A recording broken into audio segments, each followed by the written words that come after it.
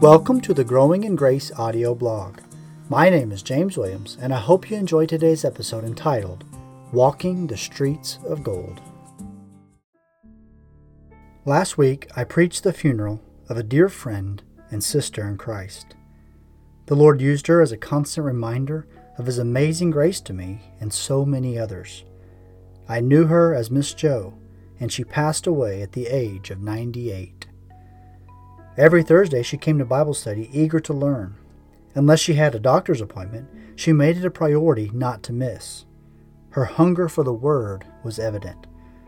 I would enter the fellowship hall to the smell of brewing coffee and see Miss Jo sitting in her chair with her large-letter Bible wide open. Though she had lost much of her hearing, she would insist on sitting at the table directly in front of me so she could read my lips as I taught. During the lesson, her eyes were locked in as she sought to take in every word. After our study, she would tell me how thankful she was about all that she was learning. We would sit around a white round table, and with tears in her eyes, she testified of the Lord's grace to save someone like her. She never felt worthy and regularly articulated how much she didn't deserve it. His amazing grace often seemed unbelievable to her. Miss Jo didn't come to know the Lord until she was 80 years old. She would regularly tell me how the Lord saved her after a lifetime without ever picking up a Bible. In those 80 years, she raised a family, had a successful career, and experienced happiness. She also experienced deep sadness, burying loved ones and losing children. But as she reflected on her life, she wondered how she did it so long without knowing the Lord. She marveled at the fact that the Lord kept her alive all those years and granted her repentance so late in life.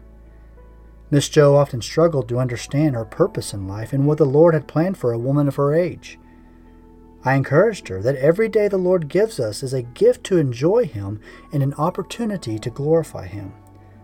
If He hasn't taken us home yet, there's a reason for it. She would smile and nod in agreement. Eventually, she joined a hatmakers group in our church that knits winter hats and sends them all over the world, starting with the schools in our community. Miss Jo spent hours crocheting hats and often came to the weekly gatherings, having made more hats than all the others in the group combined. She had years of experience and a love for knitting that the Lord used to bless others. I can't help but smile when I imagine a child overseas staying warm in the cold because of a hat knit together by a sweet 96-year-old lady on the other side of the world. Anyone who had a relationship with Miss Jo knew she loved them. Anytime she left your presence, she would look at you with her fierce, bold eyes and whisper, "I love you."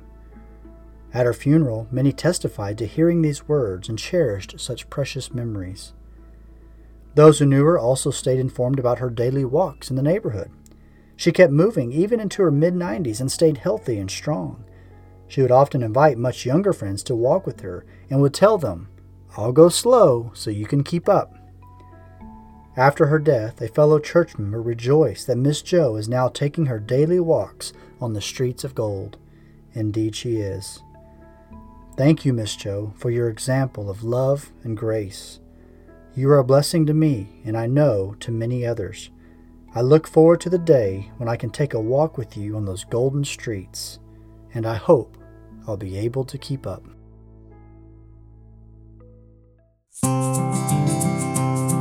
Thank you for listening to the Growing in Grace podcast.